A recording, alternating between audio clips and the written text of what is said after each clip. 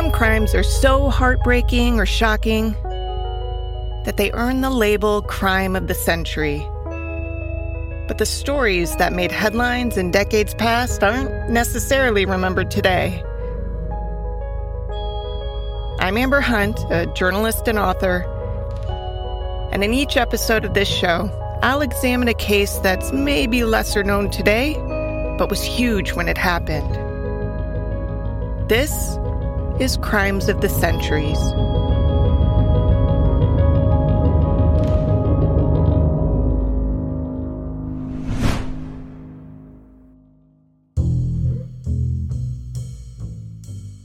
On April 10th, 1834, word spread in New Orleans that a house was on fire at the corner of Royal and Hospital Streets.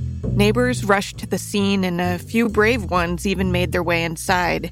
There, they found a woman in the kitchen in chains, her brown skin made darker by bruises. It appeared it was she who set the fire. The sight of this woman was shocking, and yet there had been rumors about this house in New Orleans, rumors that the slaves inside were treated even more cruelly than others in the slave-holding state of Louisiana. So the townspeople ran through the house, opening one door after another. They finally reached an apartment that had been rumored to serve as a sort of makeshift prison and found 7 human beings so badly tortured that, though they were alive, they barely looked like people at all. The victims were carried from the home and taken to the city hall, where they were laid beneath the arches that surrounded the building. The sight of these humans was so unsettling that townspeople demanded justice. Instead, Madame Delphine Lalaurie walked confidently out of her house and got away, enraging residents so much that they destroyed her home and left it in ruins. She never did face proper justice, but word of the case made headlines far beyond New Orleans, reaching even Great Britain and France, and opened people's eyes to just how inhumanely enslaved people were treated. If you've heard bits of the story of Madame Lalaurie, chances are they were in one of two contexts, either in connection with stories about the rebuilt house she once owned being haunted, or in connection with Kathy Bates's portrayal of her in the Coven season of American Horror Story. Bonsoir, my pets. Did you all miss me? Hush up. I'll rip your lips open and stuff more shit in there. Why? Why are you doing this to us? Because I can. The stories, though, usually aren't quite accurate. That's not a knock. It can be tough to discern reality from legend when a story is 200 years old. Funny thing is, though, that the false stories run the gamut. Some, published in the 1930s at the incident centennial, significantly downplay Lalaurie's cruelty, seeming to argue that her reputation had been unfairly tarnished by a rumor mill run rampant over the previous 100 years. Others went the opposite direction, suggesting that Lalaurie had maimed, tortured, and killed hundreds of enslaved people, that she and her mad scientist husband used them for barbaric medical treatments. Historian Carolyn Morrow Long exhaustively researched the case for a book she wrote in 2012, and she found that, as often happens, the truth lies somewhere in between. So here's the tale. Long before she was Madame Lalaurie, she was a New Orleans native named Delphine McCarty. She was a wealthy white Creole lady of New Orleans who came from a well-known but somewhat rambunctious family. Delphine's parents were well off, a status they reached by buying human beings they then forced to work on their property. Let's face it, it's not as hard to get rich when you have free labor. They were big landowners, big slave owners, and she was kind of untouchable. Now, Louisiana's history is arguably more complicated than average in the United States. It was settled in the early 1700s, first largely by the French. Then, for a while, it was under Spanish rule. Then the Spanish quietly sold it to the French again. Then the U.S. bought it in the Louisiana Purchase, which ultimately led to the territory becoming a bona fide state. That happened in 1812. Delphine's story, however, began in 1787. That's when she was born to parents Louis Barthélemy and Marie-Jeanne. Don't make fun of my pronunciation. I am trying here. They were originally from Ireland, but they had come to New Orleans by way of France, so they were totally Frenchified. Marie-Jeanne had been married once before, but her first husband died, which left her a widow. Louis was her second husband, and with him, she had 2 children. The first was a boy named after his father, and Delphine came second. Delphine had just turned 14 when her parents married her off for the first time. Before you write off the young age of the bride just being a sign of the times, Long says it was actually more than that. She married the first time when she was just barely 14 years old. That was kind of a scandal. She married a Spanish government official named Ramon Lopez y Angelo. It seems like it was kind of a shotgun wedding. Long posits that perhaps Delphine had been pregnant, prompting the quick marriage. She cites some letters in which Delphine's husband worries about saving Delphine's family's reputation, but infant mortality was a nightmare back then. And it seems either Delphine never gave birth or the baby didn't live long after she did. Delphine's husband was a widower and a pretty prominent guy. He actually wasn't supposed to get married without permission from the Spanish King Charles IV, but that didn't come fast enough, so he kind of smooth-talked an officiant into doing it anyway, and then learned he'd pissed off his bosses.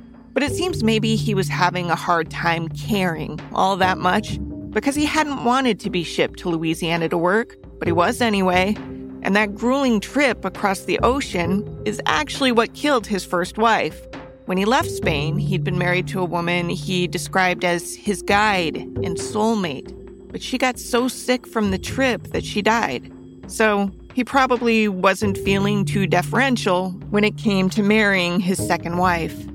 Whatever the circumstances of this wedding, he and Delphine were still married when Delphine learned she was pregnant at age 19. It was while she was pregnant that she lost her first husband. He actually died in a shipwreck off the coast of Havana. At that same time, their one and only daughter was born. Soon after that death, Delphine gave birth to a little girl. It's tough to imagine someone ultimately capable of being so inhumane, of ever doing anything heartwarming, but Delphine actually named that baby after her dead husband's first wife. The little girl was called Borja. So then she married kind of a character, a Frenchman named Jean Blanc, who was a wheelie dealer. He was an attorney. He was a slave trader. He speculated in land. He was an associate of the pirates, Jean-Pierre Lafitte. He was a smuggler. He was into all kinds of stuff. She had 4 children with him, and he was heavily in debt. Then he died. So Delphine was widowed for the second time with 5 children. The deaths in Delphine's life came swiftly around this time. Her mother died, leaving Delphine and her brother some money and land. And then her father died. And she inherited a whole bunch of money and land. So she was a rich widow. For several years, Delphine raised her 5 children. Not alone, of course, because she had slaves. When Delphine inherited land and money from her parents, she also inherited human beings. They helped feed her and keep the house and watch the kids and tend to the yard, plus all the other work on the plantation. But eventually, Delphine met someone new.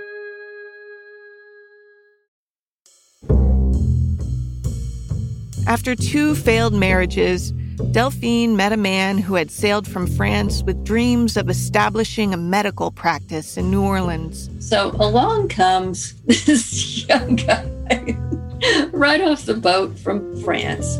He had graduated from Sorbonne with a degree in medicine. He was from a middle-class family in a little village in France. His father and brother were both doctors. I think she was 38. He had just turned 25. Well, I think she's what we would call a cougar. The new guy off the boat was named Louis Lalaurie. Lalaurie specialized in treating back deformities. Back then, what he did was considered cutting-edge stuff. He He would use these intricate contraptions to try and elongate people's spines and set them straight. The treatments could be quite painful, but at the time, they were seen as quite advanced.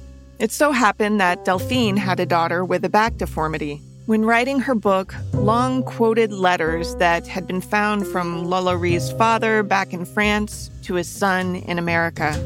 The letters from his father talk about him treating the young hunchback lady, Mademoiselle Blanc. The surname Blanc is from Delphine's second husband. Lalaurie's father references Delphine when he writes too, though it's apparent he didn't have a clear vision of how this relationship would unfold.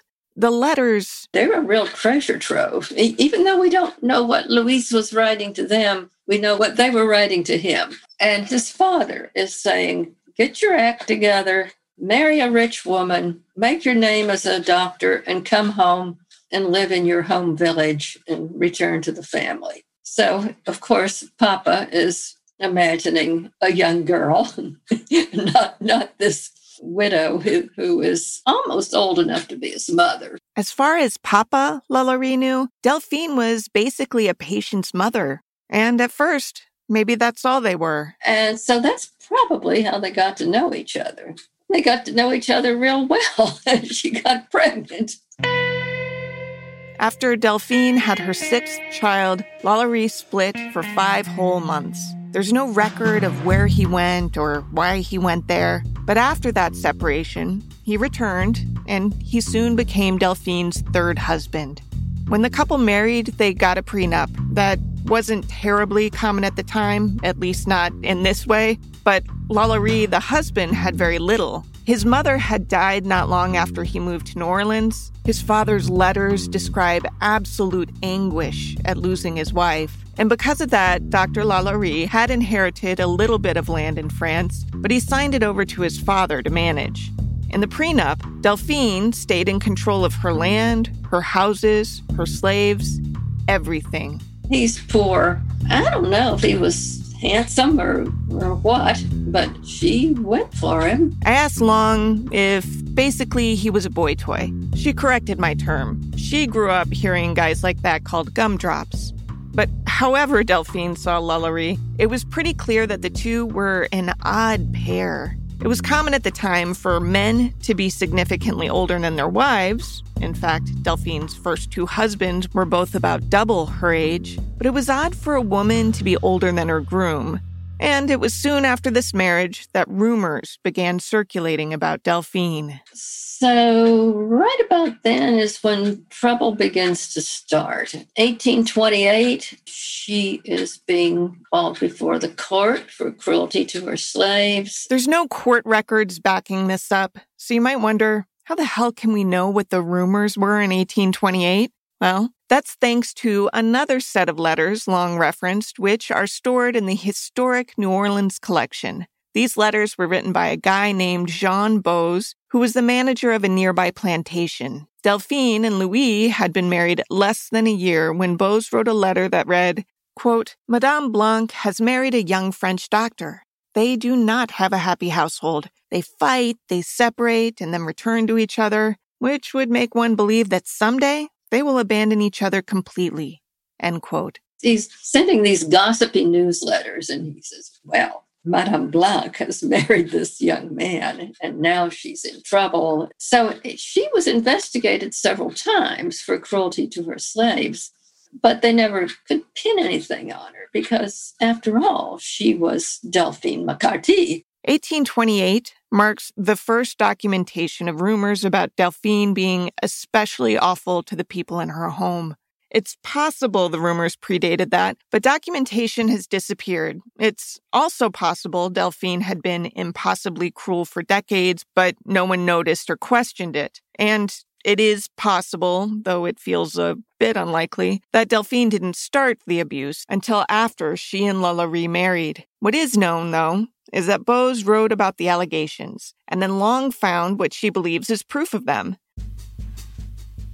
Hidden in an unrelated file, Long found a note written by a lawyer spelling out that Delphine had paid him $300 to represent her in 1828. There weren't many other reasons someone of her status would need to pay a lawyer the equivalent of $9,000 today, but a white woman in New Orleans, especially a white rich woman, was without fail given the benefit of the doubt by the court. Most likely, that $300 completely cleared away any police investigation from the time, even if it didn't do much to stop the rumors. At this point, Delphine and her husband were living on a riverside plantation. But around 1831, a new construction was going up at Royal and Hospital Streets. Delphine set her sights on it and sold some property to make sure she could buy it. She oversaw the rest of its construction. Her husband had very little say in things, which probably extended far beyond where they lived. I think she was probably always cruel and pretty much nuts. And I think as soon as he married her, he thought, oh my God, what did I get into? And he started distancing himself from her. I think he maybe knew what she was doing, and he knew that eventually this was going to come to light and he was going to get pulled down with her. So he distanced a bit, but only a bit. Lalaurie wasn't about to give up the lavish lifestyle his new wife afforded him. The couple threw parties and other fashionable affairs attended by the elite. Delphine presented herself as a high-class lady, completely proper. She was polite and ever so kind to the guests who came to dine at her mansion. She was even known to pass off a half-finished glass of wine to one of her enslaved servants and insist that they finish it. She'd hand them the drink and say lovingly, "It'll do you good." I mean, surely a woman who would allow a slave to drink her backwash must be a gem of a person, right? Not only that, but she had a coachman named Bastien, whom she apparently favored. He was well-fed and treated kindly, in exchange for which he fed Delphine intel on the others in the house. For example, he apparently ratted to Delphine that 2 of her daughters had been sneaking the slaves food on the sly. Delphine put a quick end to that. Bastien was the person most often seen in public with Delphine, so people assumed he was representative of how she treated the people she owned. I think she could be a real charmer. I mean, she was a very good-looking woman, and she had a double personality. She could just charm you to death, and she could be horrible. I've known people like that, you know. I'm sure you have too. Side note, she's right.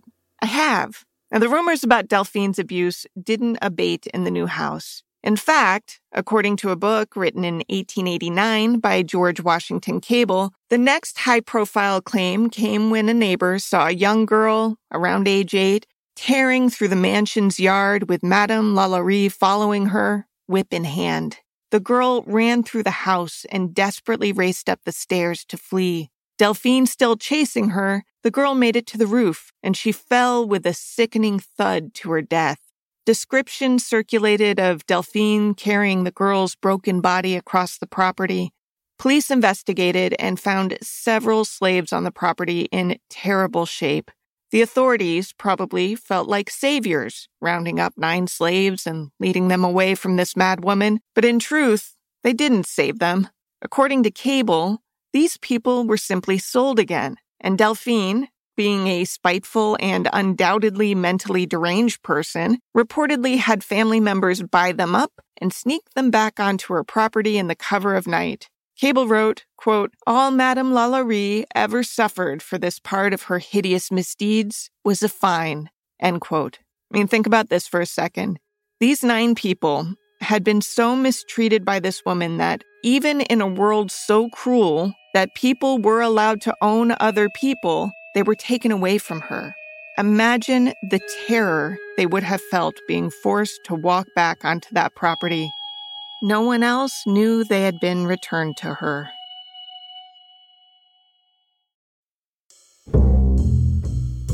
The Lalauries moving into their extravagant new home didn't do much to calm Delphine's relationship with her young husband. Gumdrop, was it? No matter how financially dependent Lalaurie was on his wife, he couldn't have been a total doormat. There are too many letters describing their fights for that to be true. It wasn't long after they had moved to the new mansion that Delphine actually took steps to end their relationship. They moved in, and then pretty soon they were fighting so viciously that she says he was abusing her, and she applied for a separation. And he left, went down to rural Plaquemines Parish, but he was back at the mansion on Royal Street on the day of the fire. And it's not clear if Lalaurie came back to patch things up or just to grab his grooming kit, but regardless, he was home April 10th, 1834, when the air above Hospital and Royal Streets began to fill with soot and smoke. The fire began in the kitchen, but back then, kitchens weren't in the main house where people lived and slept. It was always in a semi-detached or completely detached building. The Lalaurie kitchen was in the latter, a detached building that abutted the main residence at a right angle. As the flames grew taller, the worry became that the fire would spread from that detached building to the main residence, which was filled with expensive furniture and draperies and jewels. Word spread, and Delphine's neighbors rushed to help her. At this point in New Orleans history, there was no fire department. A paid department wouldn't appear until 1892, so residents relied on each other in these situations. Neighbors flooded the streets, arriving by the dozens to haul out priceless belongings. In his book, Cable describes how Delphine directed her neighbors. "This way, take this. Go now and hurry back if you please." As some headed toward a door she hadn't directed them to, Delphine said, "This way, please, gentlemen. That is only the servants' quarters." But some of the neighbors also remembered the rumors about cruelty, and they started to worry about more than just Delphine's furniture. Right across the street lived Judge Canage, and he and some other local men went across the street and said, "Can we help? And where are the slaves? I hear there are slaves back there in the service wing." And Madame and Monsieur Lalaurie are saying, no, don't worry about the slaves. Help us move the things out of the house in case the fire spreads to the house. The judge asked Dr. Lalaurie, because gumdrop or not, he was the man of the house. And according to newspaper reports, Lalaurie rudely shot back that the judge should mind his own business. Judge Canage and several other prominent citizens of New Orleans said, no, we're going to go see about this. So they broke down the doors. And they went in, and they found 7 enslaved people. Some of them were in chains. Some of them had on iron collars. They were in terrible condition. Now, before I get more descriptive, a word about slavery in New Orleans. The law in Louisiana said you could buy and sell human beings. The prices varied depending on that person's age and health and ability. As though declaring ownership over someone isn't abusive enough, the law also allowed so-called owners to literally abuse the people they bought. If one of these enslaved people fought back, or hell, even got mouthy, their purported owners could lash them as punishment. But, as though aiming to prove that the practice of slaveholding wasn't completely barbaric, owners weren't, by law, allowed to be excessive in their mistreatment. There were limits in what was considered okay. You could chastise your slaves, but you couldn't do this to them. You certainly weren't supposed to murder someone in your forced employ. In Louisiana especially, detailed records were kept chronicling who was sold to whom, what that person's skill set supposedly was, how much that person fetched on the market. Hospitals generally kept logs of people coming in for treatment, and those logs indicated the person's status: white, slave, free person of color, and so forth. Deaths were supposed to be documented too. On the surface, maybe this helped people sleep at night, but in truth, the laws and practices were more meant to protect slaves as assets than anything. I mean, think about it. Some of these men and women fetched more than $1,000 at the time. Authorities found it wasteful that someone would buy a person and then mistreat them so badly that they couldn't work anymore. White women were notorious for being especially cruel to their servants. I mean, Long's book details some stuff that is straight-up nightmare fodder. But this abuse usually was hidden from the general public. Sure, sometimes enslaved people would look pretty rough, But neighbors could rationalize that maybe they'd refused to follow orders, or they had run away, or maybe they were even starving themselves, because that's what some understandably did to protest being enslaved. After Long's book came out, she actually found records she wished she could have included documenting inmates housed in New Orleans slave jail at the time. Now, the slave jail was a place where they would pick up runaways, or if an owner had a recalcitrant slave and didn't want to punish them himself or herself, he would send him to the slave jail to be punished. So here's a whole bunch of Delphine's slaves turning up in the slave jail. And it didn't say why, but I think they were running away. The same names would come up again and again, meaning those same people tried again and again to escape. When one would run, Delphine would place an ad in the newspaper alerting people so that he or she could be caught and returned. Here's Long reading one of those ads. This was actually for Delphine's coachman, Bastien, the guy she supposedly treated well. $10 reward. Ran away from the subscriber on Sunday morning, the 14th, a Negro man named Bastien. He is about 30, of a stout make, not above 5 feet 3 inches, of a very black complexion, speaking English well enough, and a Creole of the country. His face is almost square, his nose flat, and his countenance upon the whole smiling. He is well known in the city as he has driven a dray for many years. Captains of steamers and vessels are cautioned against harboring said slave under the penalties prescribed by the law. That's signed, Madame Lalaurie, Levy Street, Faubourg Marigny. While the newspapers of the time were littered with ads like these, the abolition movement was definitely growing at the same time. All slavery in the northern states was abolished by 1804. There had been limits put on it elsewhere. In fact, Delphine's first husband, the prominent Spanish official who died in a shipwreck, was the one who reinstated slave sales in 1800 in New Orleans. In 1808, the U.S. Congress outlawed the African slave trade, but by then there were plenty of existing slaves in the U.S., and those slaves had babies of their own, and those children were born into the system. This is the stomach-turning, nitty-gritty stuff most of us were not taught in history class, by the way. If your schooling was like mine, you were taught about terrible living conditions and maybe lashings. But when you immerse yourself in the era, when you see the newspaper listings advertising human beings for sale right under ads for winter clothes, it feels different. I found a 1941 short film online meant to depict life in Louisiana from about 1830. It begins with a Creole explaining the area to a visiting northerner. Yes, you will find New Orleans different from your cities up north. We Creoles are different, too. Most of us, still speak only French. In the movie, the Creole and the northerner arrive by ship to the city. Later in the day, we find a crowd gathered at the slave market, where, with their physiques exposed to view, slaves await their turn upon the auction block before the assembled planters. Messieurs, messieurs, messieurs, voici un jeune homme en bonne santé, fort robuste, excellent travailleur, un charpentier. And now a bid from Planter Dornier.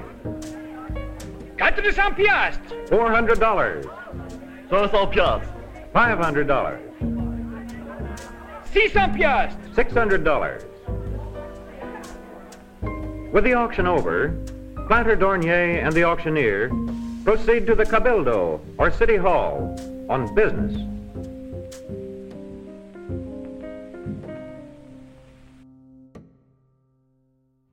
The casual cruelty, even in a film made nearly 80 years after the Emancipation Proclamation, is staggering. Practice even the tiniest bit of empathy, and you realize that these are people who open their eyes in the morning to face every day not just being forced to work for someone else, but being powerless to keep their children from facing the same fate. They saw their kids beaten and sold. They tried fighting back.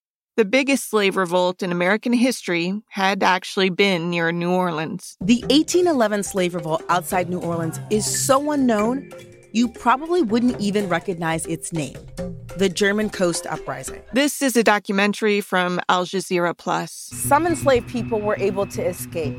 Others were captured and returned to bondage. And 45 people, including Charles Delon, were sentenced to death.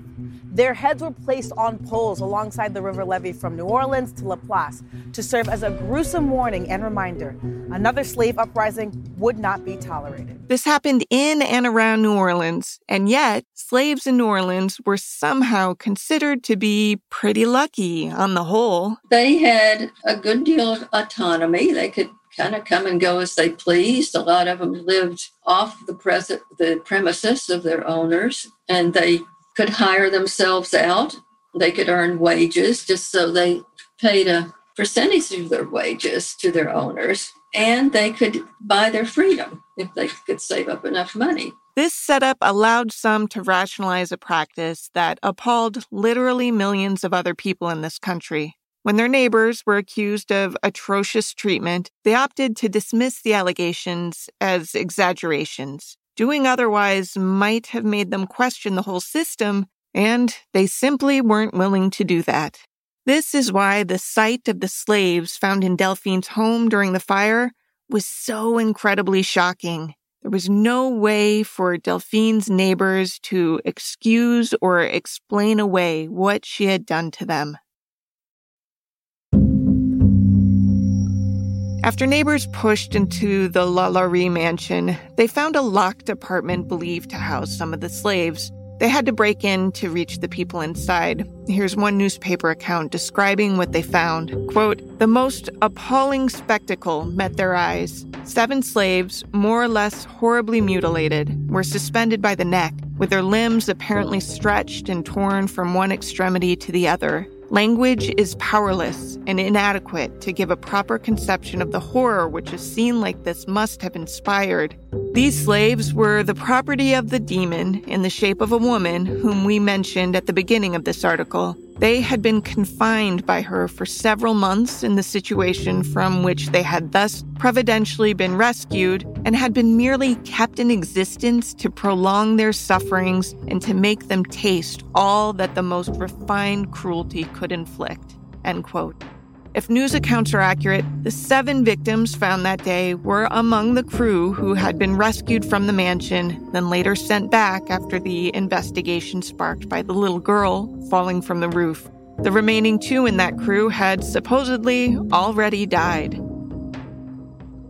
The 7 still alive were carried by the townspeople away from the mansion to the Cabildo, or City Hall, which was fronted by a porch held up with stately arches. And they laid them out under the porticos, and according to the newspaper accounts of the day, 3,000 people came by and saw them. There was no wiggle room to pretend that the allegations were exaggerated. New Orleans at the time had a few newspapers, and each one had its own political leaning, but they all basically described the same scene. They did differ in some subsequent details. One newspaper reported that bodies had been found buried in Delphine's yard, while a competitor said, "Nah, that didn't happen." But no one argued that 7 humans had been saved from her house, or that townspeople streamed by to see the horrifying sight. Judge Canone and others rushed to feed the emaciated victims. It was reported that 2 of the 7 didn't survive the day, and the rest ultimately ended up pensioners of the city. Outraged, the people of New Orleans surrounded Delphine's house. She hid inside with her husband and children. Finally, her coachman, the servant she treated well, came up with a plan. In a nutshell, Bastien's plan was, cool, I'm going to pull the coach up to the house. You hop in like it's just a normal day and we're going for a little ride. So that's what they did. And it worked. The townspeople were still gathered, but they were confused by this woman just waltzing outside like nothing was wrong. So they were kind of slow to respond. By the time they realized she was fleeing, it was too late. And they were pissed. They began absolutely destroying the mansion. They smashed every piece of furniture they could find. They tore down the draperies. They attacked the stone facade. No one was hurt that we know of, but the crowd was described as absolutely frenzied. Several days passed, and a newspaper still reported that the destruction was continuing. It read, quote, At the time of writing this, the fury of the mob remained still unabated and threatens the total demolition of the entire edifice, end quote. The whole place was ruined. In car wreck terms, it was a total loss. Delphine settled some business matters, then traveled to Mobile, Alabama, and from there to New York. In New York City, they're recognized and people are yelling things at them. So then they sail to France. People all over the country seem to know this story. This story got picked up all over the country and in Europe. So everybody knew it. To reach France, she had taken a ship from New York. While aboard, a poet happened to write a letter noting that Delphine was a fellow passenger. Her reputation had apparently preceded her there, too. He knew who she was, and the people on the boat were having nothing to do with her. And I just thought it was the funniest thing that he said she was often seen in tears because the ladies were being mean to her. Isn't it terrible when people aren't nice to you? Delphine lived the rest of her life in France, arguably far too comfortably to consider it justice. Her children suffered because of their relationship with her. Her husband never divorced her, but he did abandon her in France while he apparently lived the rest of his life in Havana. At some point, Delphine had written a son who stayed behind in the States, in which she talked about maybe returning to New Orleans. But the son was insistent that should not happen. In a letter to a friend, he referred to the catastrophe of 1834.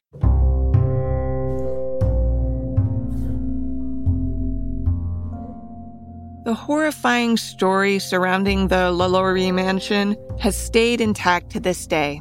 The house was rebuilt a few years after it had been destroyed. That's when the originally two-story building was given a third floor that still exists today. Even though the house isn't really the one the LaLauries owned anymore, it's still referred to by locals as the haunted house, a title it's retained as it's passed from one owner to the next. At one point, its 10,000 square feet was divided into low-rent apartments. Another time, it served as an all-girls school. No matter its incarnation, for nearly 200 years, people have reported paranormal activity there. Time and again, reports have surfaced of phantom footsteps and mysterious injuries. Its owners often suffered one way or another too, often financially. But the lore surrounding the house has made it irresistible to some, especially fans of the macabre, like Nicolas Cage, who bought the house in 2007. Cage talked about the house once while a guest on David Letterman's late night show. Look, at that time, I thought I was going to write the great American horror novel. I was inspired by Poe and Stephen King and H.P. Lovecraft, so I had the house because I thought maybe I'd feel something as I was writing, right. Yeah. But it didn't, it's no longer with me, so that didn't happen. Yeah. It seems somebody had bad juju. Cage was forced to sell the mansion in 2009 because he owed the IRS more than $6 million. The home is now owned by a business registered in Texas and is closed to the public. No word on whether the current owner has run into any ghosts.